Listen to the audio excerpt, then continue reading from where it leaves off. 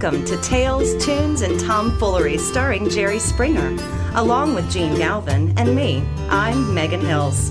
We're recorded live in front of a brilliant studio audience at the Folk School Coffee Parlor in Ludlow, Kentucky. My daddy came home. And now, here's Jerry Springer. Thank you. Please. Don't stand up. Thank you. Hey, guys. We have Denise Compton on the phone. Would you mind taking her call? Ooh, thank you. It's David Pruce, our technical producer. She can't hear this, right? You got her muted, David? She's muted right now. Thank you. Here's the deal. Denise Compton called, I don't know, a month or so ago from a group called Podcast Watch. Yeah. She is very conservative, and she had concerns about our podcast being too liberal and didn't have any balance. And I was very nervous about her because she's threatening. You were ready to sell out right then. I was, and I apologize. I remember, you were ready to suddenly become a conservative. Jerry, this is the best job I've ever had. I'm trying to get some Social Security money, trying to get my, 40 quarters? I don't quite have them yet. And so I'm afraid to lose my gig, and I was ready to kind of give her the store because she says she's going to go to Congress, and there are some hearings brewing about liberal podcasts. So you stood strong, and I was proud of you, and I joined you. But then this is what you did. Let's remind you what you did. You said to her, you stood strong and said, we are not going to change. We are going to stay liberal. She wasn't very happy about that. And you said that you would give her tickets to your television show, full VIP treatment, backstage pass. The only thing she had to do was get to the venue. She said, Can you imagine what VIP at my show means? Yeah, I'm kind of wondering what that does mean. I mean, what do you think? There's a red carpet? No, I don't think so. We don't even have carpets. Yes. But then, and pardon my language, but then you totally stiffed her when you said the show was in Chicago. The show's been in Stamford, Connecticut for 7 years or so? Yeah, well, there's 6 years. Yeah. So that's the setup for this. She's now calling back. Really went to Chicago? I don't know. Let's bring her on and find out. I was hoping we'd never hear from her again. David, can you, as we say in the radio business, pot her up? Yes. Pot. Okay. No, it means to turn her mic up. And Well, this is Ohio. Miss Compton? Okay, yeah. Hello, yes, is this Gene and Mrs. Springer? Yes, it is. Well, hi. Gene. How are you? Well, I have to tell you, I've had better times. I am currently in Chicago, Illinois. Oh, my God. And Hold on. Why are you in Chicago? In Chicago? What do you mean, why is she there? She went there to see your show. I went there to see a show that I was told there would be tickets. I am now stranded in Chicago. Oh, no. I have asked a number of cab drivers in the area if they are familiar with Mr. Springer and his show, and they assured me it left Chicagoland years ago. So I feel like I have really no other options at this point but to go ahead and get my little bill back together and go back to Congress. Oh, no. I don't think that's necessary. I do. This was quite an inconvenience, and I have to tell you, Mr. Springer, I'm not happy. Did I tell you the show was in Chicago? Yes, you did, Jerry. I have to tell you, I mentioned it quite a few times in our last phone call. I told you I would be in the Chicago area, and I was quite clear. And I don't believe anyone on your team or any of your support staff. No, I certainly didn't say. He did say Chicago. I'm here, and I was a witness. And if you tell Congress, you could tell them, Gene. You could tell them that Gene Galvin corroborates your story. That Jerry Springer, that's one S, said Chicago. But I tell you something, Jerry. I've got an idea. Miss Compton, how about if you, and we apologize, and I apologize on behalf of my partner Jerry Springer here in crime, that you ended up in Chicago. Would you be willing to come to a Jerry Springer podcast, Tales, Tunes, and Tomfoolery? And Jerry, we could have her sit right next to Megan when Megan's here over there. We could put her at a microphone. Yeah. Denise Compton. And she'll have a chance, because even though this is a liberal podcast, and that's not going to change, but she ought to be able to have her point of view aired. Now you're talking. That's exactly what I was going to say. I would be more than willing to do that if I am given equal airtime to be able to give our side of things. And I think it would help what Podcast Watch is doing anyway. So I would be amenable to that as long as Mr. Springer is fitting the bill for this. That's a deal. That's 100% guaranteed. Now, I'm going to, we have to get on to some other issues, but I'm just going to give you a couple of the logistical details right now. If you have your smartphone there, or if you have pen and pencil or whatever, if you would jot She's down. a conservative. How can she have a smartphone? Now see, Jerry, that's combative. I apologize. This is exactly what I'm talking about. I know. I apologize for what he said and for everything that he will say in the future. Here's what I want to say, Ms. Compton. If you'll please come to the podcast on any Tuesday evening you choose, shoot me an email first. We are at the Folk School Coffee Parlor, and we are in Asheville, North Carolina. Yes, Asheville, North Carolina. So you just go North Carolina. Any Tuesday night, 8:00, Folk School Coffee Parlor, Asheville, North Carolina, down in the Smoky Mountains. And we thank you very much, and we'll look forward to seeing you. Thank you. That's Denise Compton, everybody. Wonderful. I do Thank you. appreciate it. Bye-bye, Miss Compton. Bye-bye. You're upset because I tell jokes about her, but you're sending her to Asheville, North Carolina? It's the only thing I could think of. Hey, I wanted to ask you, I mean, we really don't want her here, do we? No, we don't want her here. Hey, we mentioned a couple podcasts ago that we are considering we'd like to go with the new rules changes in America. Yeah. We would like to go to Cuba and take the podcast to Cuba. And we would go there, spend probably about 5 days. And this was our vision that we had a month or so back, that we would go. And since we last talked about it, some things have kind of evolved and gelled. And I have been in touch with an organization in New York City that puts together such trips, so-called people-to-people trips. The rules now, and I won't go through them all, but there are like 12 reasons you can go to Cuba legally, and we fit one of those. And it's journalism, education, arts, cultural exchanges, etc. So what we are going to do is one of the reasons that America doesn't want me here anymore. No, but I'm going to tell you something. Yeah. I'm wondering when we go to Cuba, and we are now going in mid-May. Yes. So it's not going to happen tomorrow, but we're going in mid-May. We are going, by the way, our focus will be to go study and record and then play back for our podcast audiences singers and songwriters from the musical movement called La Nueva Trova, Trova, Nueva, which means new, Trova, which means ballads or songs. So these are singer-songwriters who evolved in Cuba after the revolution of 1959. They started producing this music in the 60s, and it has lived on to today. One of the major singers, Silvio Rodriguez, is somebody that the group I'm working through, they know him. They brought him to America back in the 70s to perform around the country, so they know him. I'm hopeful that we'll be able to go to his recording studio, interview him, get some of his music.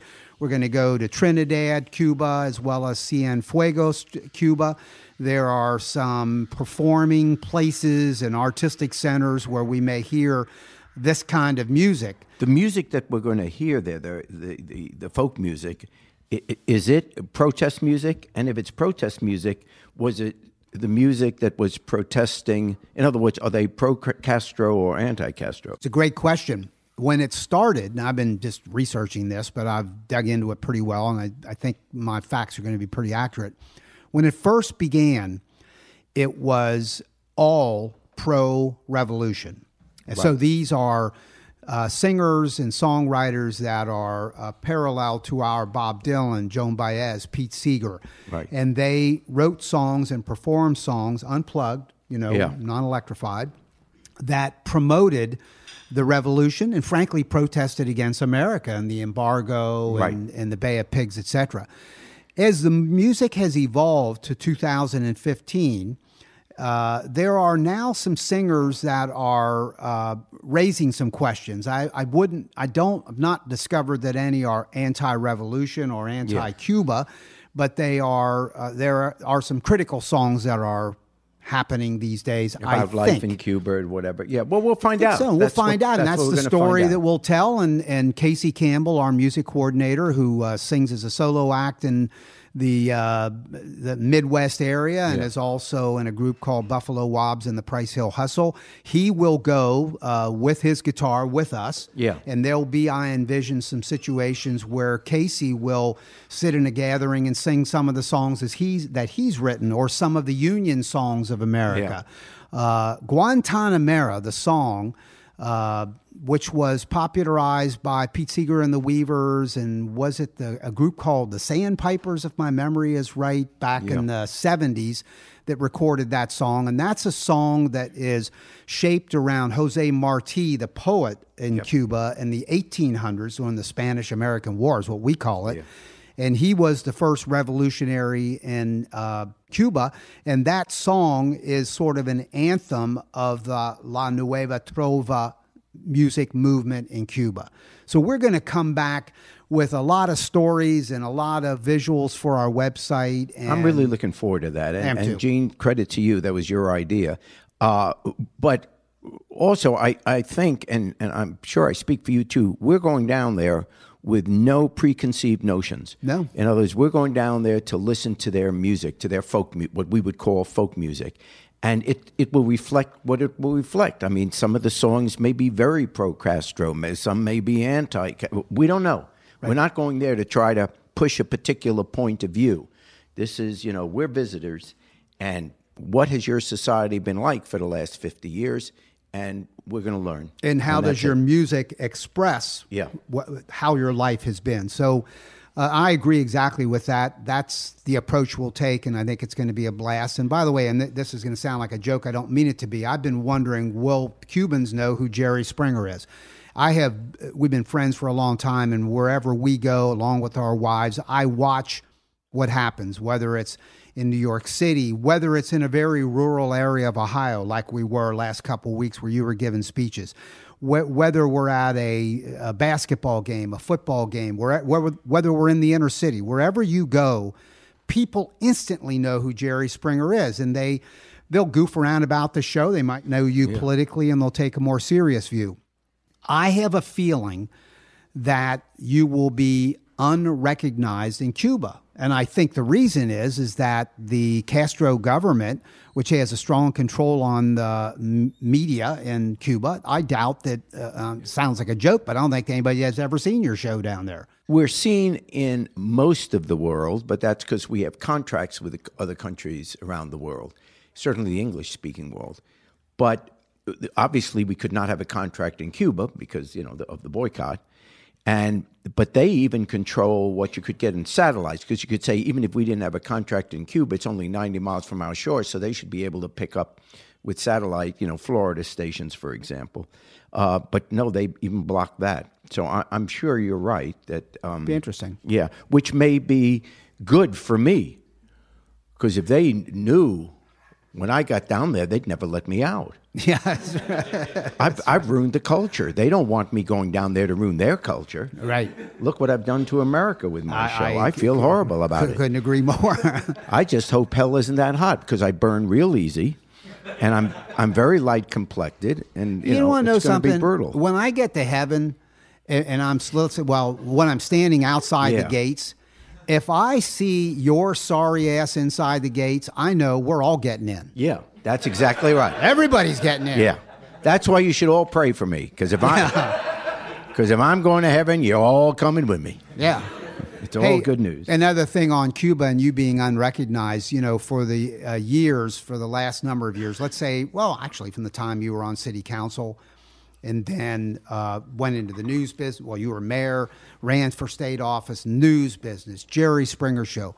I've always seen you as the one that's recognized, and you have great capital built up because of that. So, and I've always been standing there like, what the hell happened to me? Why? Do you have a mirror? Well, yeah, that was part of the problem. That should answer your question. It's appropriate we're going to a communist country where we will be equal. We walk into Cuba and it's like, I'm not sure I can't handle that. Yeah, I know. Yeah, I'm. Forget what I said about liberals. I'm equal. Yeah. Oh no. Hey, speaking of communism, let's talk a little Bernie Sanders. And Bernie Sanders, is by not- the way, is not a communist. Of course. And we were talking before the podcast started. We're wondering if he's actually a socialist as it is defined in Webster. No, Bernie Sanders is not a socialist. I know he sometimes calls himself a socialist or a Democrat socialist, but in truth, he's not a socialist. Because if you're a socialist, you believe that the government should own all the means of production in terms of what drives the economy.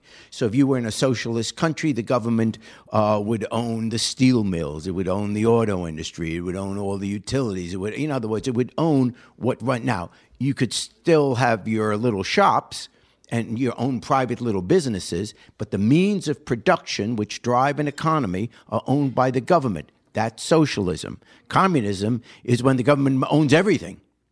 You know, pure communism, there's no private enterprise. Everything is collective. Or the people. They would say, the people. But anyway, yeah. So he's not a socialist. Basically, what he is a very liberal Democrat. His disagreements with Hillary, by the way, except on guns, and by the way, I'm more on Hillary's side on guns than Bernie's, but on everything else, he and Hillary agree on everything. It's just that Bernie would probably spend a little more money on these programs. For example, when you listen to Fox News and they're saying they're against socialism and all that, you know, America would never accept it. We have Medicare. That's socialism, no? Government program for seniors. So all Bernie is saying, and which I happen to agree with, the best way to have health insurance for everybody, instead of having Medicare start at 55 or 65 or whatever, have Medicare start at day one of your birth. You know, the day you're born, you're on Medicare. So it's the same system.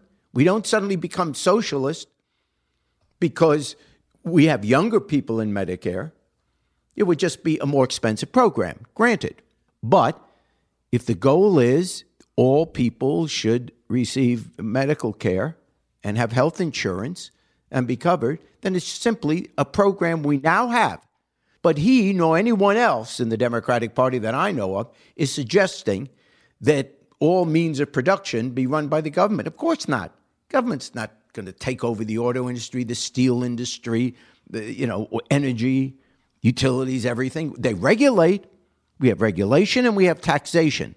That is what happens in a mixed economy. And by the way, almost, not all, but almost every country in the world is now a mixed economy. Even China is a mixed economy where they have free enterprise now in certain areas.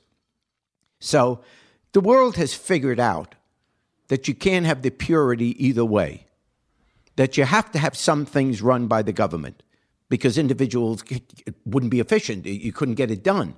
There are some things that individuals cannot provide for themselves, and the government has to do that. Otherwise, you have anarchy and, you can't develop. So you have to have government. But no one is suggesting, so let's stop these scare tactics. Oh, my gosh, if the Democrats get elected, we're going to have socialism. We have it now. And every Republican you find me a Republican who says we should do away with Social Security. You find me a Republican that says we should do away with Medicare. I invite them to come on this podcast, a Republican, and say no more Medicare. And if they don't say that, then they support something which seems socialistic.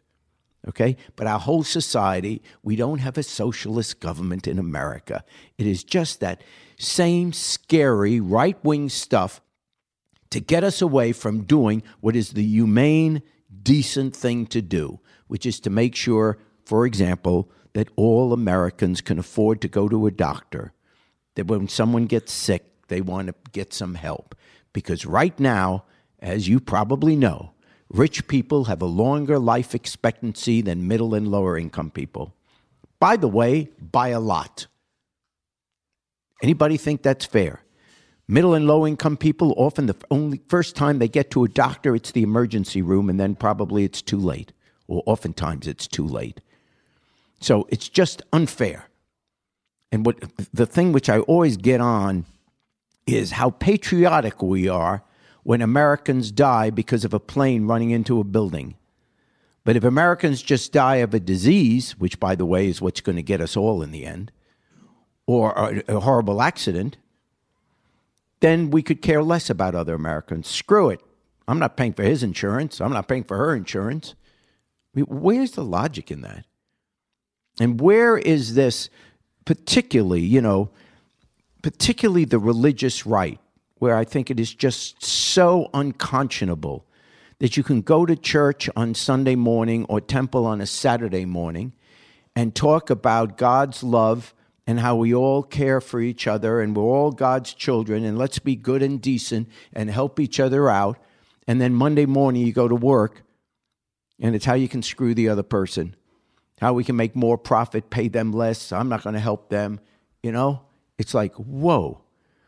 Does no one see the hypocrisy in this? You're telling me you're a religious person? Wonderful. God bless you. But then show it the rest of the week. Don't be saying you're religious and then not give a damn that someone else doesn't have health insurance. Hey, Bernie Sanders is about to do, he says, a speech on socialism. And he's going to try to explain himself and explain his views and talk about probably a lot of the stuff you're talking about, what people should expect if he would become president. Should they fear anything? Would there be big change?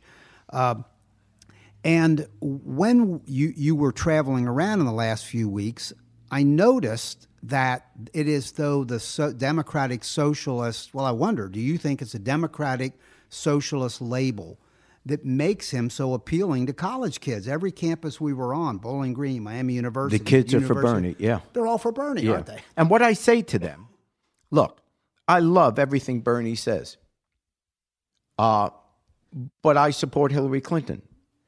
And the reason I support Hillary Clinton, and by the way, if you're supporting Bernie, go get him. Work as hard as you can. That's wonderful. When the primary's over, we're all going to get together because on the substantive issues, they're both on the same page. Except on guns, they both have the same positions. Bernie would probably spend more money on on some of the issues that we care about than Hillary would. But the reason I wind up with Hillary, other than I love her, I think she's great, and I've been supporting her for years. But the other reason is I look at how this Republican Congress, and remember, I think because of the way the district lines are drawn, the House of Representatives will stay Republican after the next presidential race. Until we redraw the lines and make it fair, Republicans are going to keep winning those seats. So with the Republican Congress, look how they dealt with Obama. With President Obama, they were obstructionists the whole time. They will block anything the president suggests, anything. Well, can you imagine if they're doing this with President Obama, what they will do with someone they perceive as a socialist? So even though I can agree with everything Bernie Sanders says, if he's the president, I cannot imagine this Congress working with him at all. And then we'll have 4 more years of gridlock or even worse.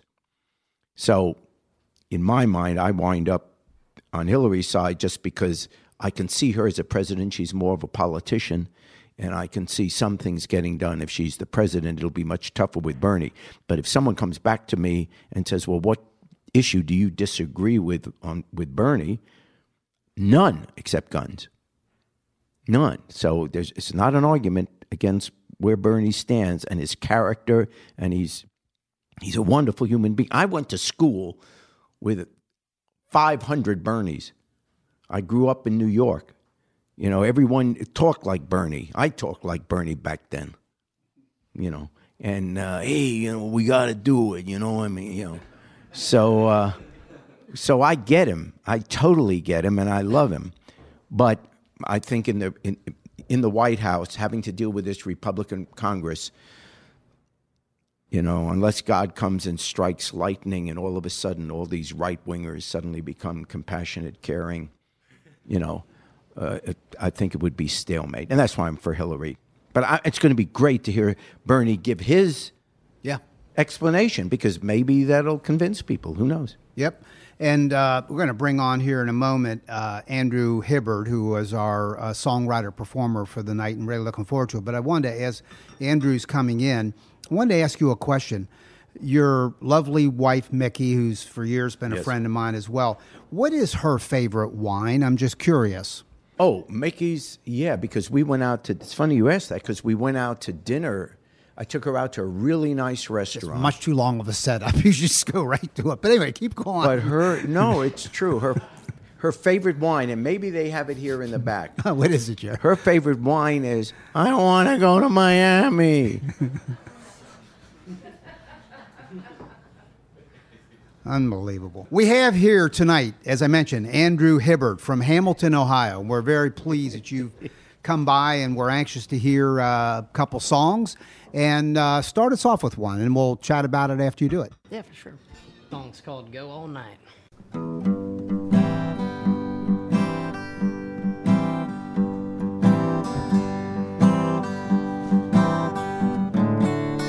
Now if you want, babe, I can go all night. Now if you want, babe, I can go all night. And if you stay with me, baby, I can treat you right. Don't go home, honey. Leave me all alone. Don't go home, honey. Leave me all alone. You make me weak at the knee, babe, and hard at the bone. Well, I just want you, babe, run away with me. I just want you, babe, run away with me. We can go out in the country past the double E.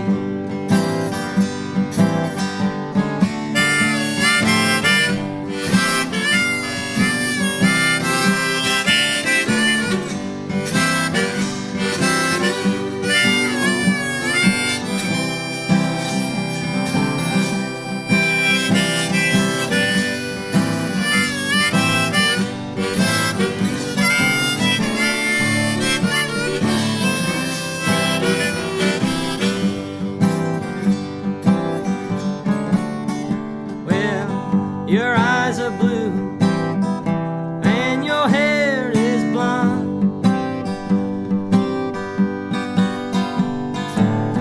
Your eyes are blue, babe, and your hair is blonde.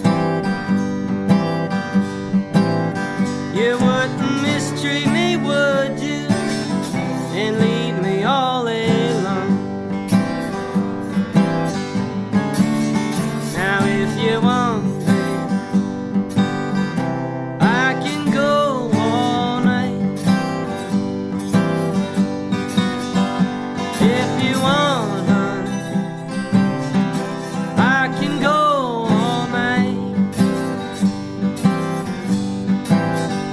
If you stay with me, baby, I can treat you right.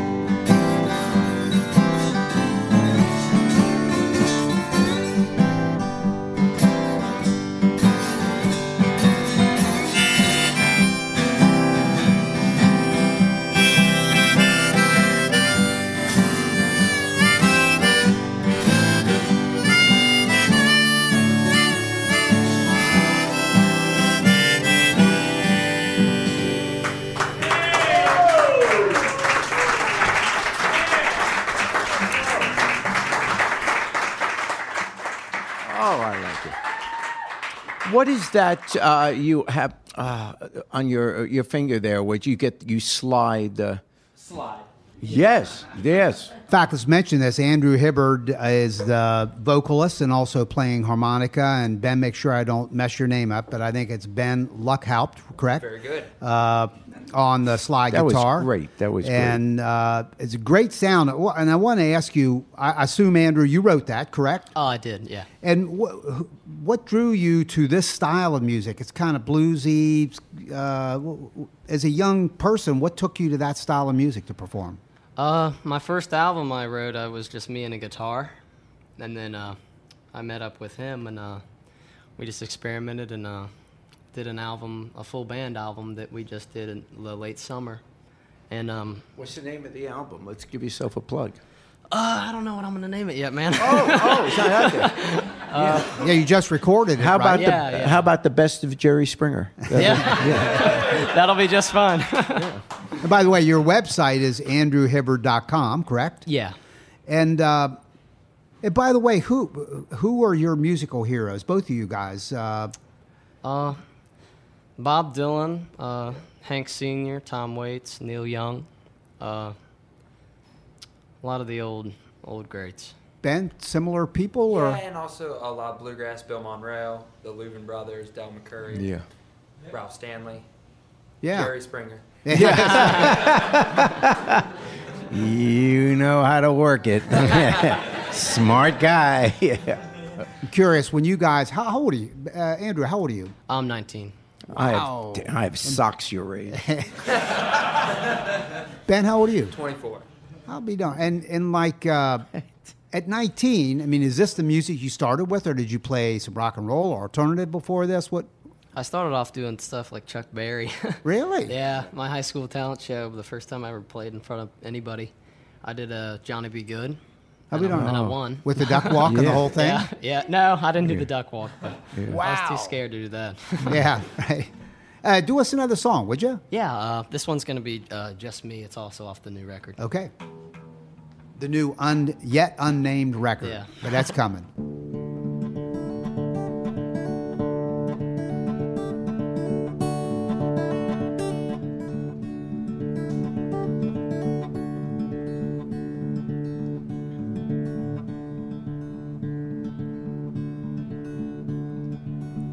There was a night where I felt fine, and everything was okay. I would take you back in a second. I wish that life could be that way.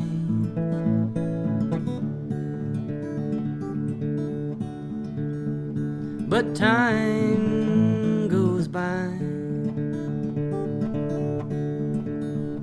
and I get ideas in my head that things will soon be normal again. Late at night when I'm laying in my bed, since you've been away, I put our picture down, and I know it's got nothing to do with me.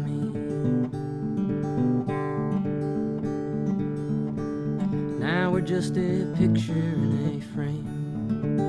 Yeah, now we're just a picture in a frame. I'm not saying that I pace the floor, and I sure don't walk the line, but I'd be lying if I said that I don't think now and then what your lips used to feel like on mine. When the light turns yellow and you know that you are too far away, and you're stopped cold in your footsteps, and the smoke of a memory fades away. since you've been away.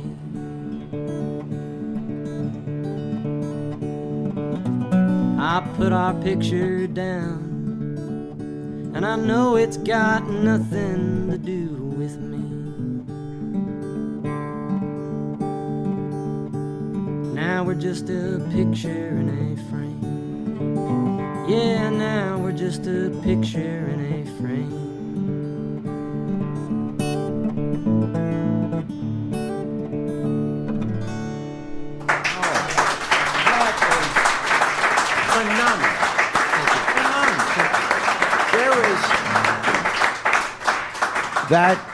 That is an absolutely beautiful song. You sound like Donovan. Oh, yeah. Yeah. You have his voice. That's Donovan. I mean, it's a Bob Dylan kind of style, but your voice is Donovan, and it's almost the same strum. Listen to him. Well, you already know him then. Mm-hmm. Okay, yeah, Donovan's. Yeah, I like Donovan, yeah. Yeah, because I see, honestly, all of a sudden I was taken back to early 1970s, and there was Donovan playing. Great. Thank you very much. Yeah, and it really is very, very, very good. Thank you.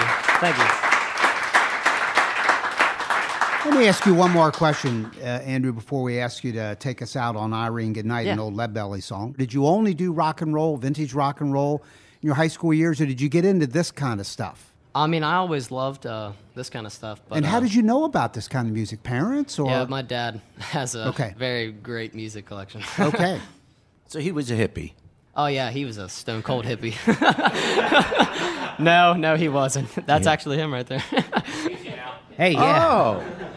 Oh, there you go. In Hamilton, Ohio, and of course our audience is national, but Hamilton is a town, kind of a working men and women town north of Cincinnati. Yeah. That's the good news. The bad news is Boehner was the congressman. Well, yeah. And Hamilton, true? Yeah. Sorry. And Hamilton's a very cool town, by the way. I always felt the times I've been around there, and have been through it plenty of times.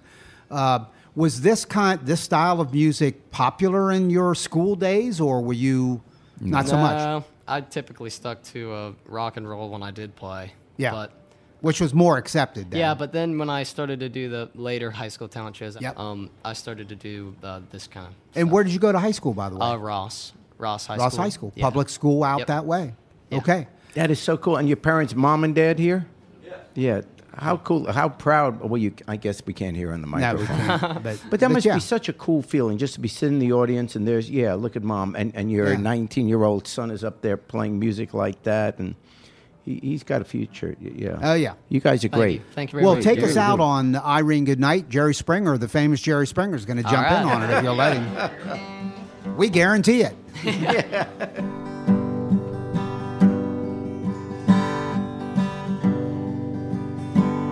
I asked your mother for you. She said you was too young. I wished I'd never seen your face. I'm sorry you was ever born. Good night, Irene. Good night. Good night, Irene. Good night.